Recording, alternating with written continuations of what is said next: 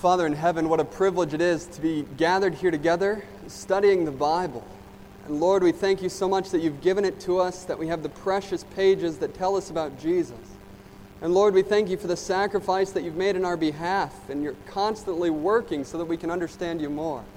And Father, I just pray that as we study your word together, that your Spirit of truth would guide us into all truth.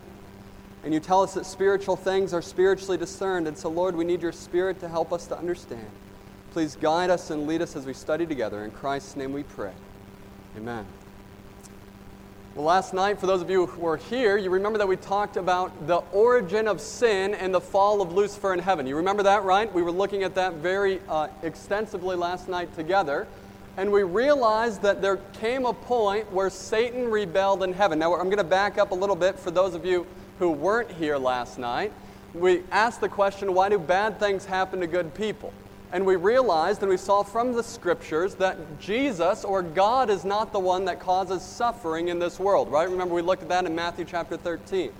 And we saw that Jesus said that it was an enemy that had caused the suffering in this world to take place. And we looked back in Revelation chapter 12 and we saw that there was a war in heaven that caused this turmoil to start happening. Now we started diving into what that war in heaven was, and we looked in Ezekiel chapter 28 and Isaiah chapter 14, and we saw that it was when Lucifer desired the position of God that he started to pull people away from God and started saying, hey, God's not as good as you thought he was, but really if you want a good life, you need to follow me, right? That's in the basic essence of what he was doing. Now we realize that in Satan choosing to fall away from God, we saw that Lucifer or Satan was one of the angels closest to God before he rebelled. Ezekiel chapter 28 tells us that he was one of the angels that covered, and there were only two angels that did that. We saw that, finding that passage out in Exodus chapter 25 with the Ark of the Covenant and the covering angels. You remember this, right? This is just a recap of what we looked at. And we saw that Lucifer was one of those who fell, and he started to reject the authority of God and claimed that his way was better than God's way. Now, what happens when we think that we know better than God? Well, disastrous results, and that's what happened in this world, right? We see that Lucifer, the Bible tells us that sin or iniquity was found in him, right? That's what we found in Ezekiel chapter 28. And we looked at what is sin or what is iniquity. 1 John chapter 3 verse 4 tells us that sin is the transgression of the law, right? God gave us a law, the 10 commandments, that are to safeguard us and to give us happiness in life. And Satan said, you know what, I don't need anything about that. I don't need to worry about having other gods before the true God. I'm going to be my own God, right? And so Lucifer rejected the authority of God, rejected the law of God, and then he came to this world. Revelation chapter 12, verse 12 tells us that we needed to watch out, right? Because Satan comes down with great wrath, knowing that his time is short. Now we saw after Lucifer fell from heaven that he came to this world, and was he content with just a rebellion in heaven? No, absolutely not. We saw in Genesis chapter 3 that Lucifer, after receiving worship from a third of the angels that he drew out of heaven, he desired to gather followers here on this earth as well. We know the story in Genesis chapter 3 where Adam and Eve were placed in the garden, and God said not to eat of one of the trees, even though he had given them thousands of other ones that they could eat from, right? God was not starving his children. He gave them everything that they needed, but he gave them the opportunity for disobedience so that they weren't forced to obey God, right? We talked about God didn't create robots, but God created free moral agents that would love him by freedom of choice. Now, what we're looking at tonight is that we realize that once sin came in at the Garden of Eden, and Eve decided to sin, and then she gave the fruit to her husband. We talked about the fact that the fruit wasn't poisonous. It wasn't the very fact that eating the fruit was what killed them, but it was the disobedience to God that caused the suffering and sin in this world to take place. Now, the question this evening is, what happens when sin comes in?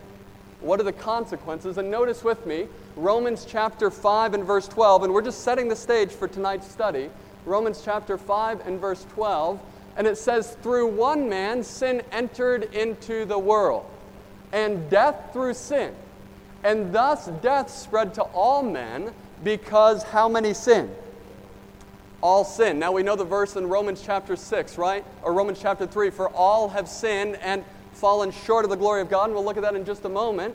But we realize that through one man's sin, the fall of Adam and the fall of Eve, that now sin became this rampant disease that spread to everyone.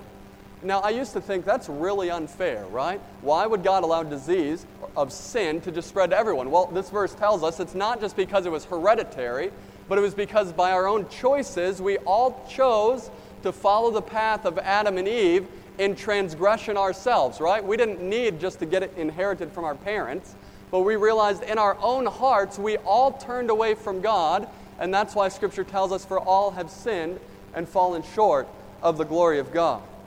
Now, the problem with sin is Isaiah chapter 59 and verse 2 tells us that your iniquities have done what? Separated you from God, and your sins have hidden His face from you. Now, this is a terrible result. You realize that when man sinned, that when we fell away from God, it wasn't God turning His back on us, right? God was always there, and He always will be there. God's the faithful one who's always willing to have us come back, but we realize that we turned our backs on God. And because of sin, we left, and God now, we're separated from Him because we have no desire to follow Him. How many of you hang around people you don't like to spend time with? Right? It's oxymoronic. You wouldn't even do something like that. You wouldn't spend countless hours with someone you can't stand. And that's how when we had the sin dwelling in our own hearts, we wanted nothing to do with God, and there's this gulf that comes between us. Now, I want to ask you a question. What happens when someone is separated from God? Now, there's an analogy that you can think of. Has anyone been scuba diving before? Anyone here? Now, for those of you who have been scuba diving, I have not. I've only been snorkeling, and that terrified me enough, so I didn't go scuba diving. I might someday. But imagine that you're scuba diving, and as you get below the sea, you decide that the oxygen tanks on your back are really your worst enemy. And as you're 300 feet below the water, you want nothing to do with that oxygen anymore, and so you rip it off, and you just say, I don't want anything to do with it, and I'm going to be just fine on my own. What begins to happen to you? Well, we hope you get to the surface, right? But we realize that the drastic result of no oxygen would lead you to suffocation. Now, this is exactly what happened with sin. When we disconnected ourselves from the source of life, which is God the Father, we had no abilities to sustain life, and now we're stuck on this world with pain and with suffering, not because God created it, but because Satan introduced it. We thought it was such a wonderful idea that we ran with it, and now we're in the problem of pain and heartache that we face today. Now, if we want to blame God for this, we just can't do it because we realize that all the time God was doing His best to draw us to Himself. We realize that God created a perfect world for us. But even in that, even though we had perfection, that we wanted nothing to do with God and we turned our back on Him still. Now, the Bible continues on, and this is a verse that we quoted, that all have sinned and fallen short of the glory of God. In other words, this separation has not just something that was for Adam and for Eve, but it's something that's spread to each one of us. And we realize that there's a large consequence that comes with sin, and this is found in Romans chapter 6, verse 23. And it says, for the wages of sin is what? Now, how many of you would like your boss at the end of a work week to say, here are your wages, and your wages are death, right? We work so hard in this world to finally get what we want, and our wages are simply death. You see, a life separated from Christ is nothing more than just a life of destruction.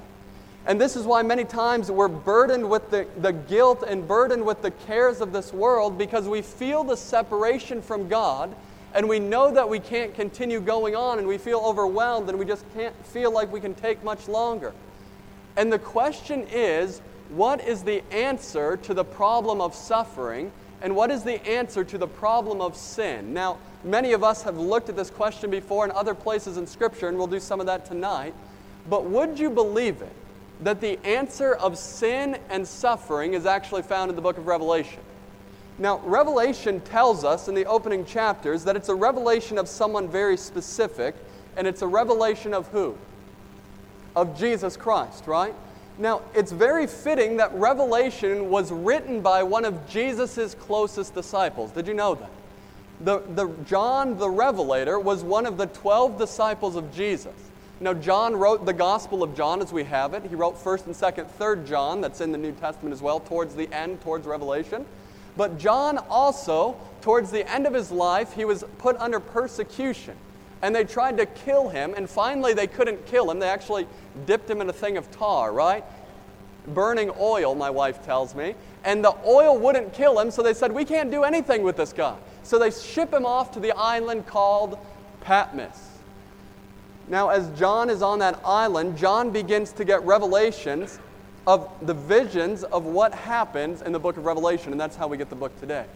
Now, what's interesting, as you read through the Gospels, you realize that there were many disciples that were close to Jesus, right? You have the 70 disciples, but then you have the 12 disciples who are even closer to Jesus. And then you have Peter, James, and who? John, which is kind of the inner circle of Jesus. And out of those, I don't know if it's just the way John likes to describe himself, but he calls it the disciple who Jesus loved, right? And that was John himself, seemed to be the closest disciple to Jesus. And as the closest disciple to Jesus, who do you think would be the best to give us a revelation of Jesus Christ? None other than John the disciple, right? And as John is writing the book of Revelation, the book of Revelation in Greek is entitled Apocalypsis, which just means an unveiling or a revealing. And who is it unveiling, or who is it revealing, or who is it telling us about? Well, it's none other than Jesus Christ. You see, John, when he writes this book, he realized for many years he had spent time with this man who had transformed his life. And now, through the prophetic visions, he's able to give a clearer understanding of who God is. Notice the opening words of Revelation chapter 1, verse 1 that we've read together many times.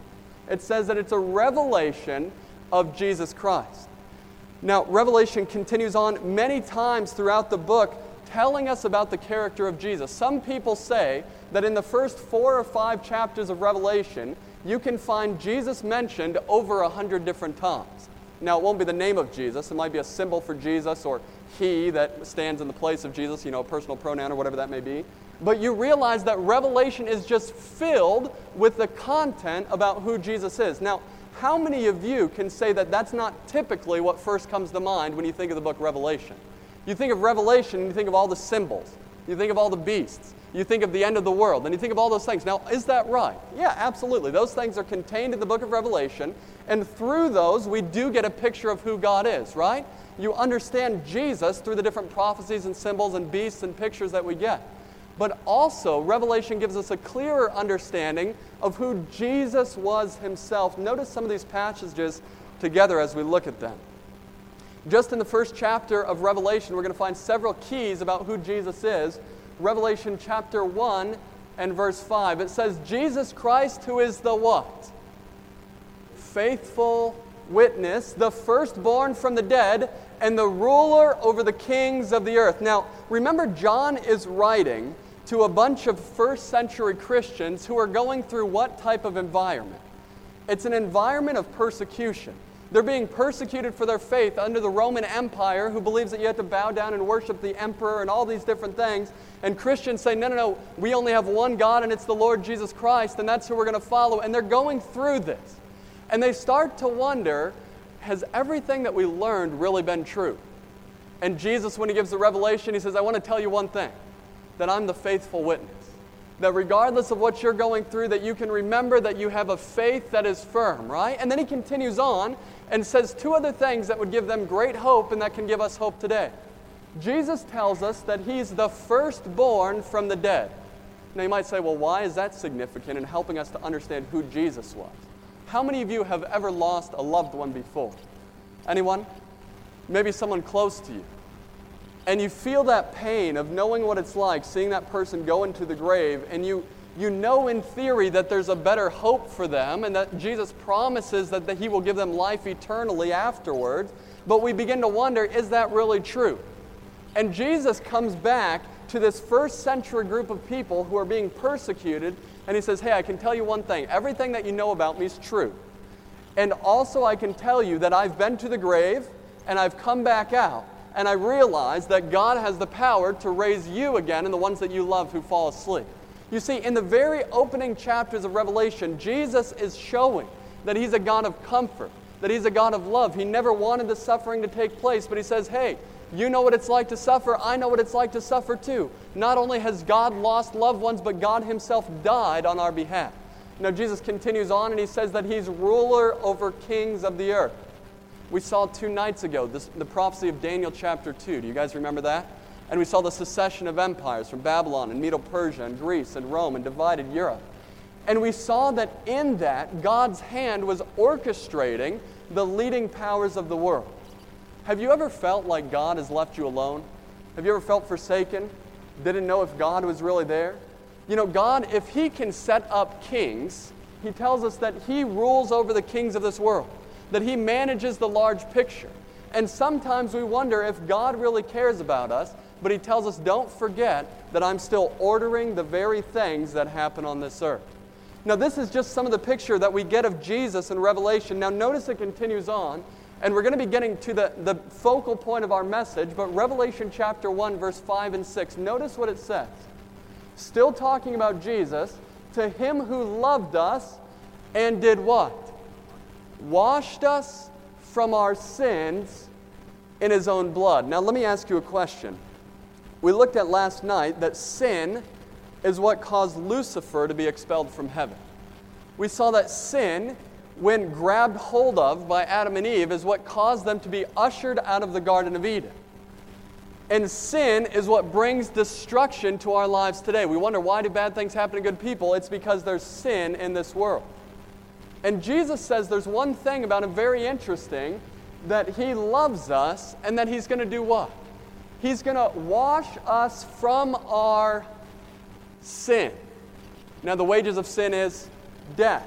In other words, God is going to be removing the thing from our life that is killing us. And this is the way that Jesus is introduced in the book of Revelation. A God who cares for his people. A God who oversees the affairs of time. But God is a God also who longs to deliver his people from the burden and the pain of sin. We're going to see this repeated multiple times in the next few verses that we look at. But notice the verse goes on and it says, to him be glory and dominion forever. Amen. As you see that Jesus is willing to deliver us, how can you not say, praise be to God?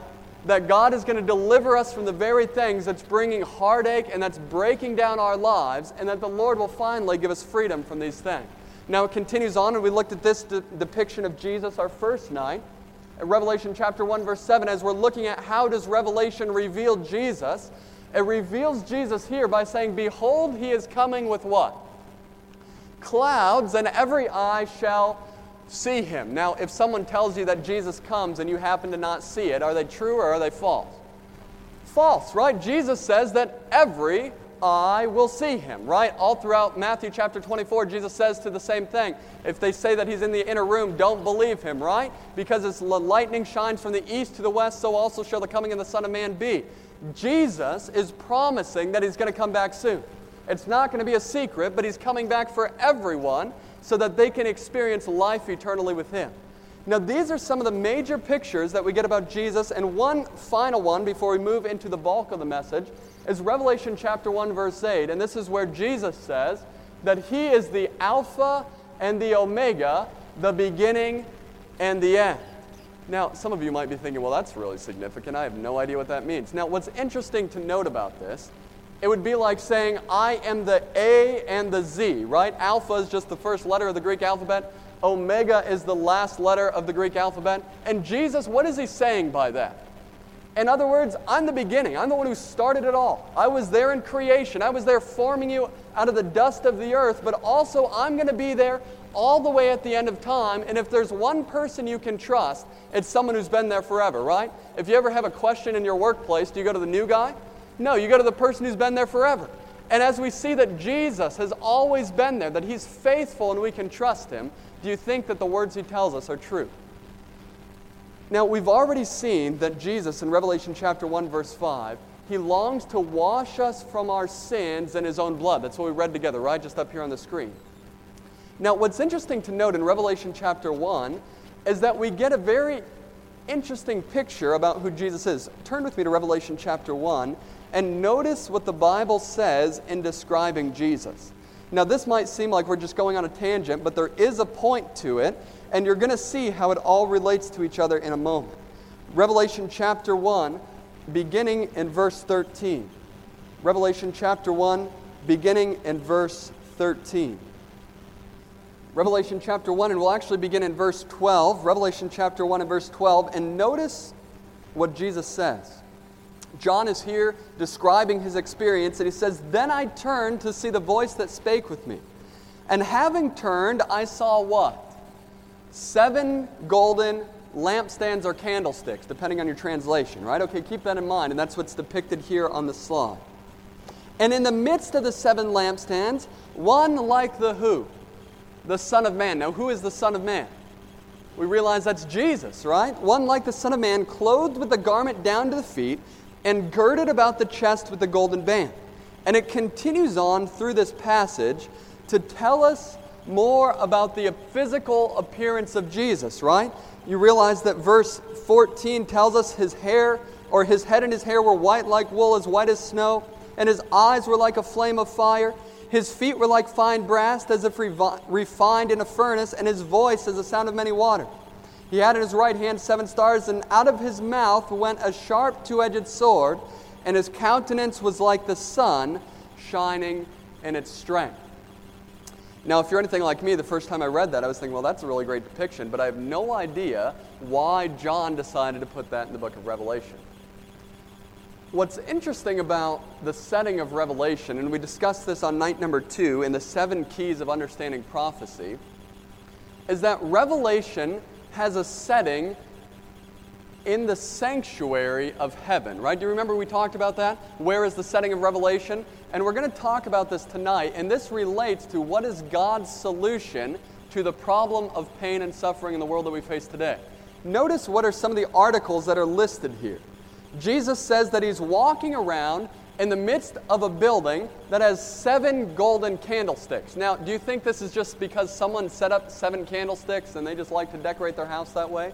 No, you see, when a first century Jewish Christian is reading this passage of Scripture, their mind is immediately pulled back to, hey, I know one other place where there's a 7-branch candlestick, and that's found in the tabernacle of God. Now, we see sanctuary language all throughout the book of Revelation. We'll look at one more point of how the sanctuary language is actually referred to Jesus, but there's also times where you see that they have the golden censers, right? That's found in Revelation chapter 4 and 5. And that's the censer of incense that was hung around and swung around the temple on earth. We realize that there was an altar that's talked about in Revelation, which is the altar of incense that was found in the temple, and all of these other articles of the temple. In other words, to understand Revelation, we have to have a clearer understanding of what was taking place in the sanctuary service on this earth. Now, it's not just this picture of Jesus that gives us a clearer understanding that this is in the sanctuary service, and this is the passage of Scripture that we read together already, but something else is very interesting about how the book of Revelation reveals Jesus. Notice what this says.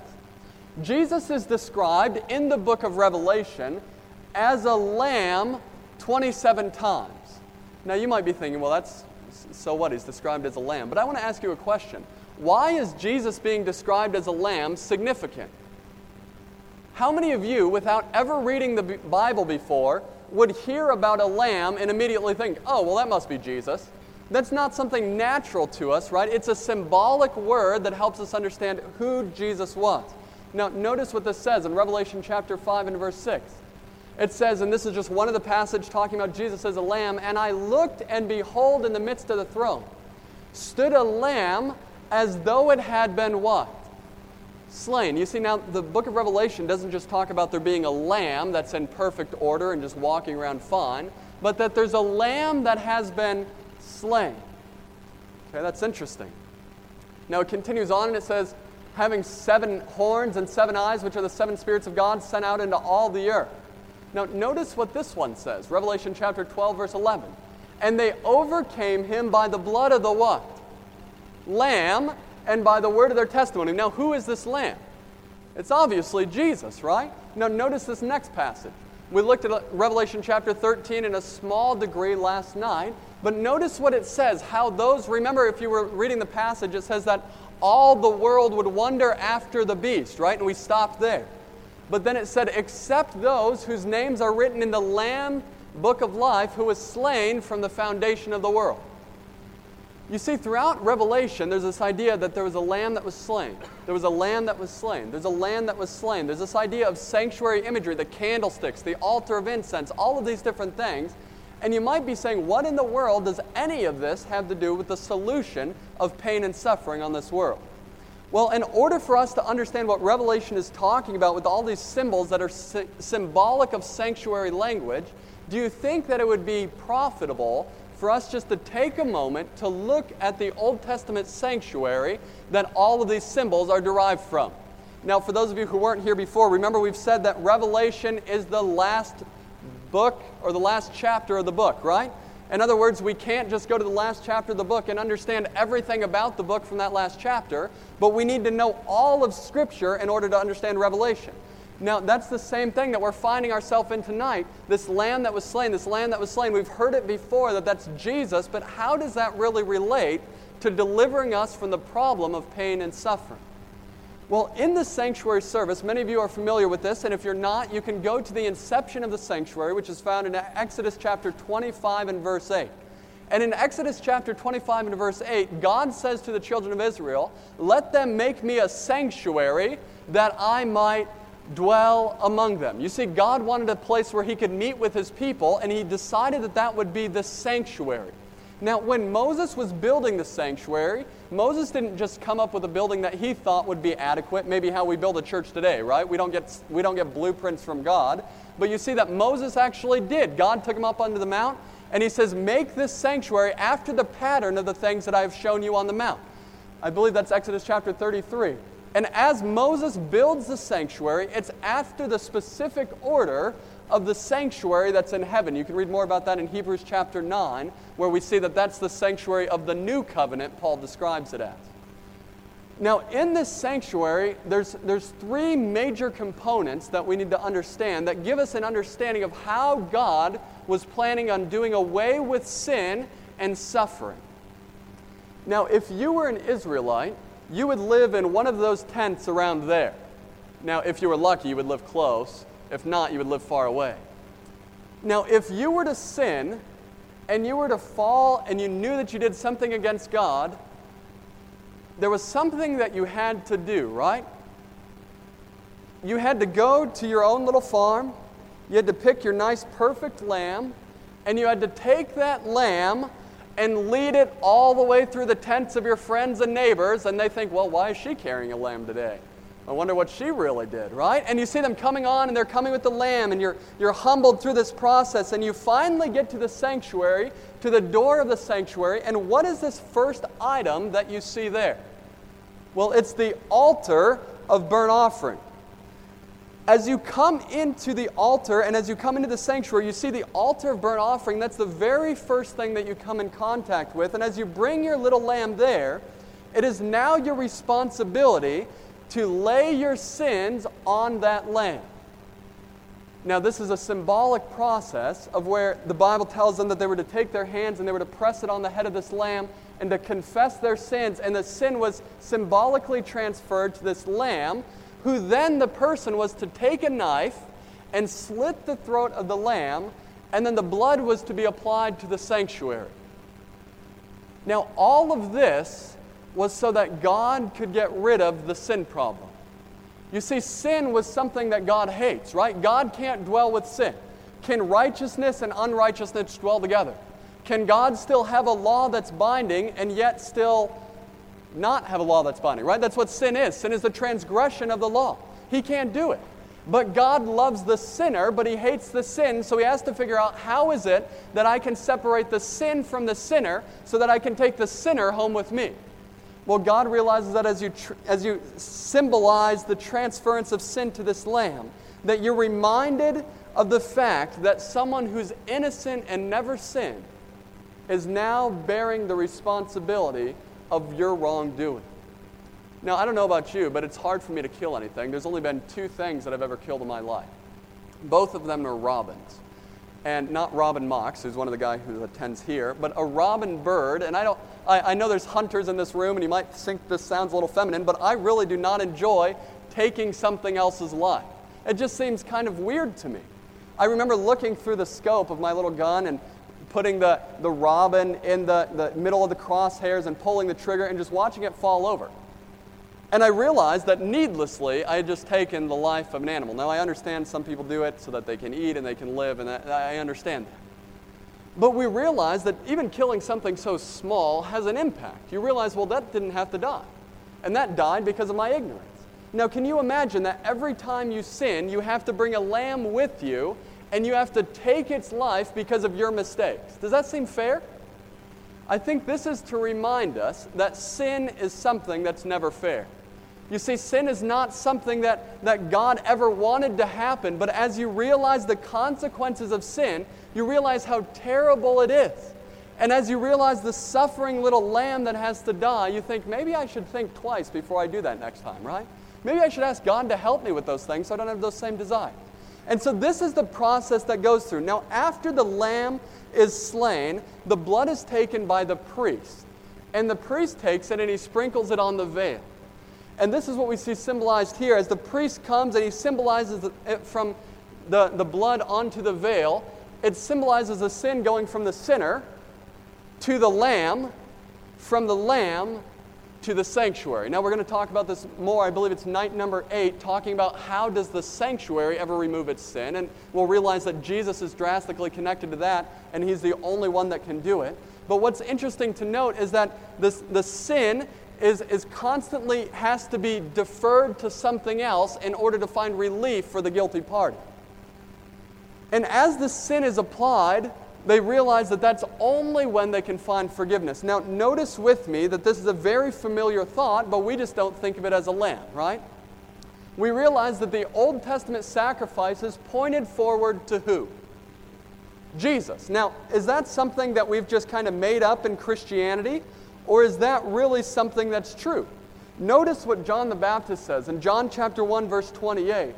He says, "Behold," talking about Jesus. Remember? He sees Jesus from a long way off and he cries out, "Behold the" what? "Lamb of God, which does what? Takes away the sin of the world." Now, I want to ask you, what went wrong in heaven? It was sin. What went wrong on earth in the Garden of Eden? It was sin. What went wrong in each one of our lives? It's sin, right? And now there's this lamb that people have been constantly sacrificing, and it's all been pointing to Jesus. You know, I hear some people say in Christianity that they feel sorry for the Old Testament Jews because they were saved by their works, right? You know, they had to kill those lambs, and they thought that through those works that they were to gain righteousness with God. Now, if you correctly understand the sacrificial system, don't get me wrong here, now listen to what I'm saying, that if you correctly understand that was simply an act of faith pointing forward to Jesus. You see, it wasn't that they thought that they were saved by actually slaughtering that lamb. They knew that there was going to be another fulfillment of that lamb who would actually be able to remove the sin. But as they were waiting for so long, they started to get caught up, and you read through the minor prophets, and they started just killing, and God says, "Hey, I've had enough of your offerings. I'm not here just looking for blood, but I'm looking for a right heart," right? And you've started to miss the picture. You've gotten so caught up in the details and the order of service that you've forgotten about the principles that I was trying to bring out. And God is saying what really was all of this was about is it was about Jesus. You look at the sacrifices in the Old Testament, it's about Jesus, every single one of them. You look at the feasts, the major feasts of the Jews, and they were all pointing to Jesus and fulfilled in His life. That's why we don't have to kill animals today, right? Because Jesus was the ultimate sacrifice who stood in our place and stood in the place of those helpless lambs to take our sin upon Himself. Now we see that the Lamb of the book of Revelation is the Lamb who still bears our guilt. And I don't know about you, but I think the problem with myself today is that I don't have to kill a lamb. You see, for the Jews, they realized the consequence of sin, at least to some degree. But there was something, every time they took the life of that lamb, they had to be reminded, it's because of my sin that I'm killing it. It's because of my sin that I'm killing this little lamb. But now in Christianity, we realize that Jesus is the Lamb of God, and we start to think, well, you know, if I sin, it's not really a big deal, right? I mean, God forgives me, which praise the Lord He does. But we start to forget the sacrifice that Jesus paid for our sins. And Hebrews chapter 6 talks about when we start to sin willfully and we start to carry out those things, that it's like crucifying the Son of God afresh. We often mock the Romans who nailed Jesus to the cross, but we realize that it's our sins, as we decide to go against God's will on a daily basis, that nailed Jesus to the cross. It wasn't some centurion that was heartless. It was myself because of my sin. But you see, the beauty of the cross and the beauty of the whole sacrificial system, and this is what Revelation chapter 1 and the rest of the book is pointing to, that the solution to sin is this Lamb of God, which is going to take away the sins of the world, that He's going to wash you from your sins in His own blood. And we realize that it was through the self-sacrificing love of Jesus that we have hope in our lives today. You know, how many times do we just hasten through the last few chapters on Jesus' crucifixion? You know, we know it so well. We see the crosses, we see the symbols, and we hear about it so much that it's almost become cliche. But Revelation, you can look over and over again, Revelation chapter 4, there's exalting in heaven, the angels just cry, "Holy, holy, holy is the Lord of God Almighty, who was and is to come." Why are they crying that? Because of the selfless, sacrificing life of Jesus, who was willing to surrender everything for you and for me. You see, Christ was treated as we deserved so that we could be treated as He deserved. He was condemned for our sin in which He had no share, that we could be justified by His righteousness in which we had no share. Does that make sense? He died the death which was ours, that we could live the life which was His, and by His stripes we are healed. You see, Jesus took the short end of the stick. He realized, for the love that He had for each one of us, He was willing to go to Calvary's cross.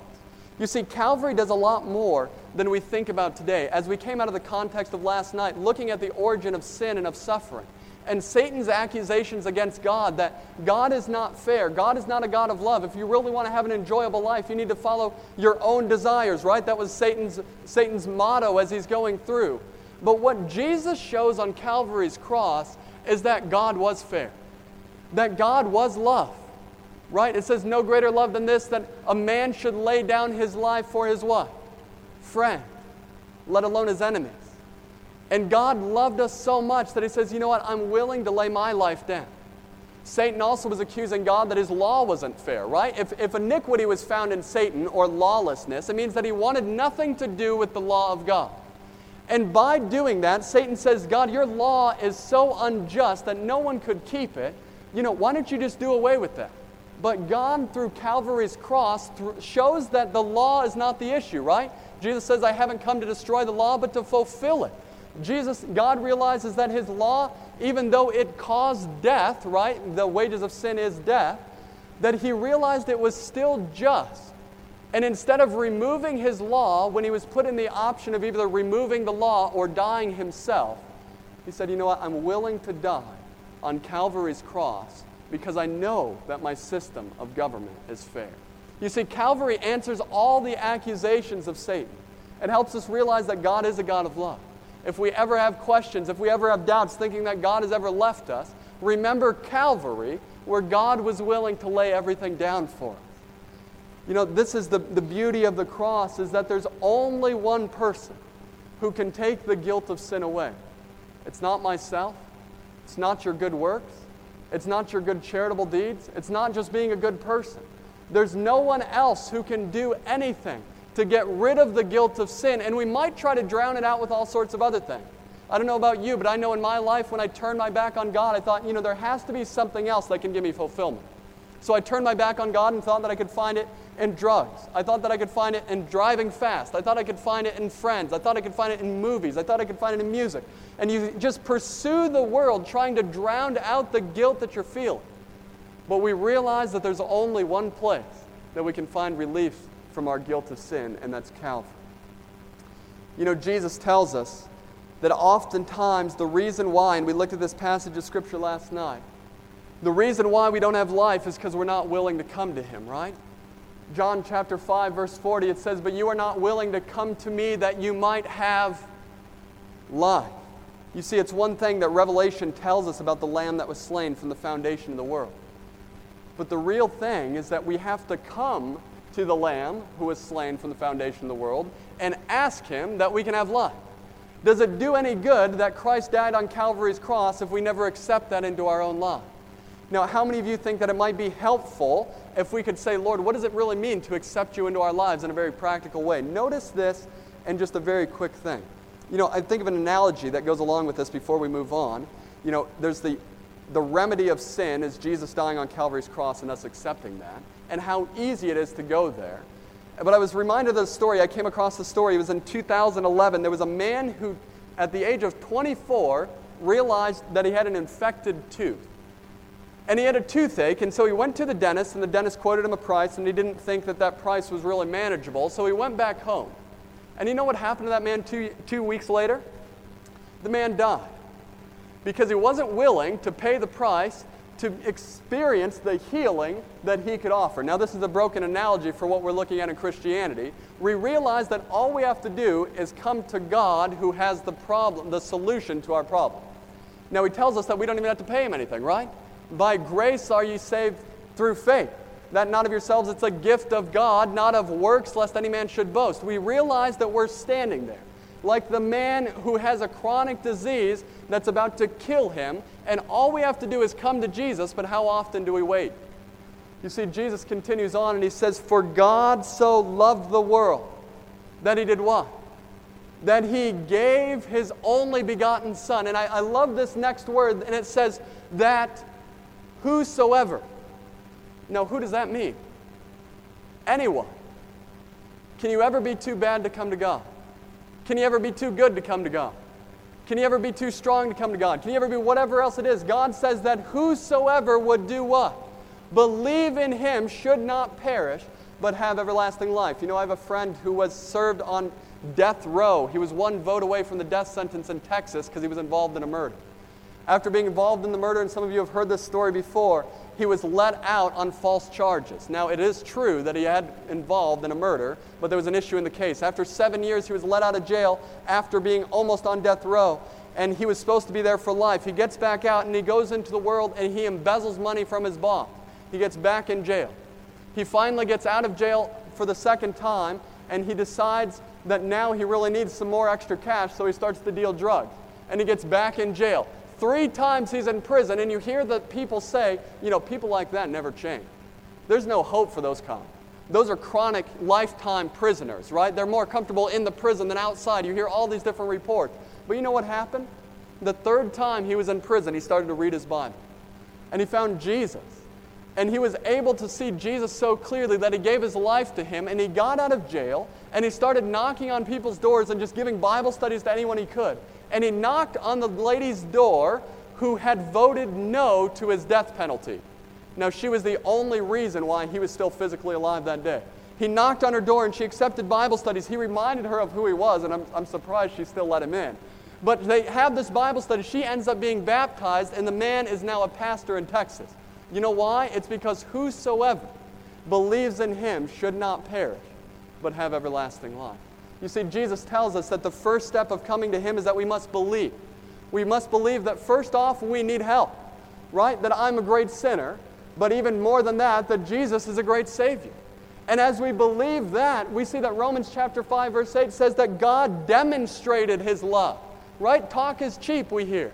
But Jesus demonstrated His love in that while we were yet sinners, what did He do?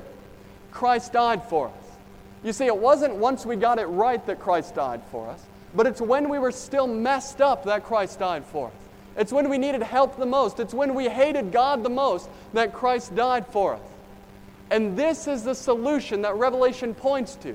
It's the Lamb that was slain from the foundation of the earth that is going to resolve the sin problem, and that can bring relief to your and mine heart tonight.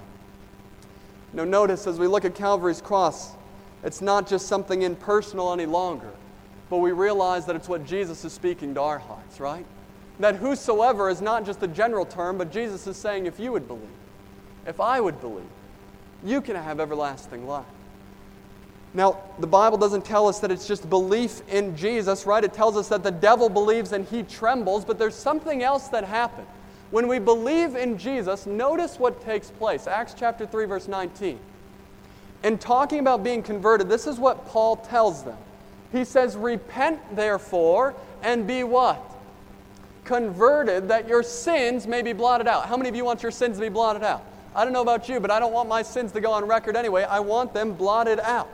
And we realize that number one, we must believe that I'm a sinner, but Jesus is a great Savior. And number two, we must come to the point to repent from our sins. Now let me ask you a question. What does it mean to repent of something?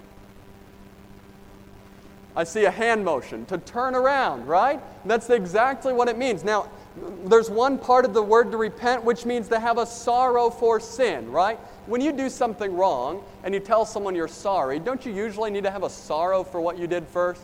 I remember my mom used to try to get me to apologize to my brother without having a sorrow for sin, and it was just a shallow confession, right? Hey, Shay, I'm really sorry for what I did. I'm sorry I lit your desk on fire, and I didn't really mean to do that. Will you forgive me? And he's like, yeah, I'm sorry for punching you. You just go through that, and it's like, well, that really didn't mean anything. But there comes where there's this deep heart desire to have a transformation, and you have a sorrow for sin, and you start to turn from it. This is what Ezekiel says. It says, I have no pleasure in the death of the wicked, but that the wicked turn from his way and do what? Live. It says, turn from your evil ways. For why should you die, O house of Israel? How is it that we can believe? How can we experience this forgiveness that Jesus offers? One is we must believe. Number two, we must repent. And notice the third one is that we must confess. This is one of my favorite verses, 1 John chapter 1 and verse 9. It says, if we do what? Confess our sins, He will debate whether we're good enough to forgive us. Is that what it says? No. It says if we confess our sins, He is faithful and just to forgive us our sins and to do what? To cleanse us from all unrighteousness. God is not a God who's wondering if we're good enough to be forgiven. But He says if you come to me, believing that you're a great sinner, but I'm a great Savior, if you will repent from your sin, turn from those things, don't hold on to your sin anymore, and you will confess, Lord, I need your help. I need your grace. I need your forgiveness.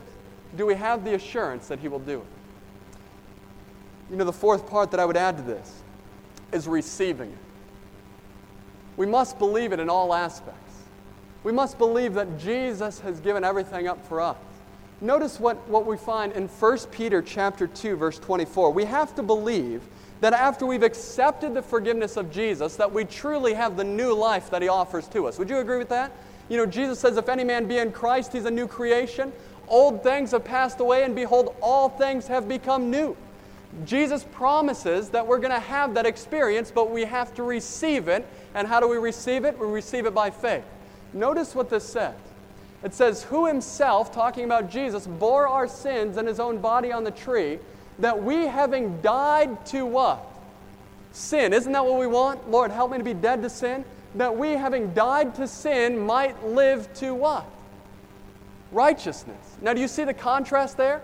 We've been used to living all of our lives for sin and selfishness, right? We've done away with the law of God. We've broken it. We've fallen short. But it says that Jesus has come and died so that we might live unto righteousness, by whose stripes you were healed. You see, the cross of Calvary does more than just forgive us. The cross of Calvary empowers us to live a life of righteous obedience in Jesus, right? I can't do that on my own. How many of you can be righteous on your own? Absolutely not. It's only as Jesus comes and as His faultless life is imputed on my behalf, and as I read the Bible and as I see Jesus clearly, that I'm changed into His image. And it says, by those stripes we are healed. This is a beautiful promise in Philippians chapter 2, verse 13. You might say, well, there's no way that I can live a new life. You don't know what I'm like. You don't know the struggles that I've faced. You don't know how long I've battled this sin or that sin. Well, I can tell you honestly tonight that the Lord can give you deliverance from that. It tells us that it is God who works in who? In you, both to will and to do of His good pleasure. Now, I don't know how you can get a better combo than that. It's God who even gives you the desire to want something good. Can you repent on your own? Can you have a sorrow for sin on your own? Absolutely not. It's only as God is working in you, and as He gives you that sorrow, He leads you to confession. Can you confess your sins to God on your own? No, it's only as He's working in you to will and to do of His good pleasure. You see, God promises that He's able to take our lives and change them into something beautiful. For the sake of time, we'll skip this last verse, but I want you to be reminded that Jesus is longing to do great things for us as His people. Jesus longs to be able to make us whole once again, and He sacrificed everything in our behalf. You know, there's a story that's told that I'm often reminded of a young boy. He wasn't a very rich boy, and he actually didn't have a lot of money and didn't have the ability to have something that he wanted so much. He just wanted a little sailboat. And he asked his parents, can I get a boat? You know, can I really get this? No, well, you know, you're going to have to save the money. So he works really hard. He starts mowing lawns, and he's saving the money, washing cars, doing everything that he can. And finally, he gets enough money. Well, he didn't have enough money to just go purchase it, but he had enough money that he could build it himself. So there he is with his dad, and they're fabricating this little boat, and they put it all together, and it's just perfect. After all this hard work and planning, he had been so excited about the good work that he had created. Now he goes to play with that boat, and he puts it out on the stream, and he's playing with it back and forth, and for some reason, the boat gets away from him. And he tries to get the boat, and he tries to get it, but he just can't reach it, and it sails off at a distance, and the boy walks home so disappointed. He goes to his parents, he says, you know that boat that I worked so hard for? I just lost it. You know, a few weeks later, he's walking down the road, and he's walking next to the shops, and he looks into the glass of one of the shops, and he sees a boat sitting there. And he says, that's my boat. I know that boat. I built that boat. I know that boat better than anyone else. So he walks inside, and he tells the store manager, hey, that's my boat. Can I have my boat back? The guy said, sure. It's going to cost you about $200. The little kid says, I built that, though. Why do I have to pay to get it back? It's mine. Well, you're going to have to pay to get it back. Well, you know what? I love that boat so much, I'm going to do whatever it takes for me to get that boat back. Little boy once again starts working to get all the money that he can, starts fundraising from everywhere that he can, and finally he gets enough money to pay to get his boat back. You see, this is just an illustration of exactly what Christ has done for us. Christ made us perfect, beautiful, just how He wanted us in the beginning. He loved us with an everlasting love. But because of sin, we drifted off from God and we were separated from Him. But Jesus, when He saw that we drifted, He said, I can't live life without you. I can't live life separated from you. And I need to do whatever it takes to get you back. And Satan comes and he says, well, if you want them back, it's going to come at a price. Well, what's the price? It's going to take your own life. And Jesus, when He sees that it's either you or His life, He says, you know what, I'm willing to lay my life down. I'm going to give up everything. And I'm going to be treated as they deserve so that they can experience what I deserve. And Jesus lays His life down on Calvary's cross so that we can finally have the freedom from the worry, guilt, and fear that we've faced all our life. You see, Jesus longs for us to be made whole. You know, at this time, we want to hand out to you a card that's very important to each one of us, and I would invite my wife to just play the piano very quickly, that discusses what is our response to this appeal of, Lord, I need to give you my life. I need to have this experience of having the joy and assurance of salvation. But Lord, I need to know when I go home tonight that I'm right with Jesus. This media was brought to you by Audioverse, a website dedicated to spreading God's Word through free sermon audio and much more. If you would like to know more about Audioverse, or if you would like to listen to more sermons, please visit www.audioverse.org.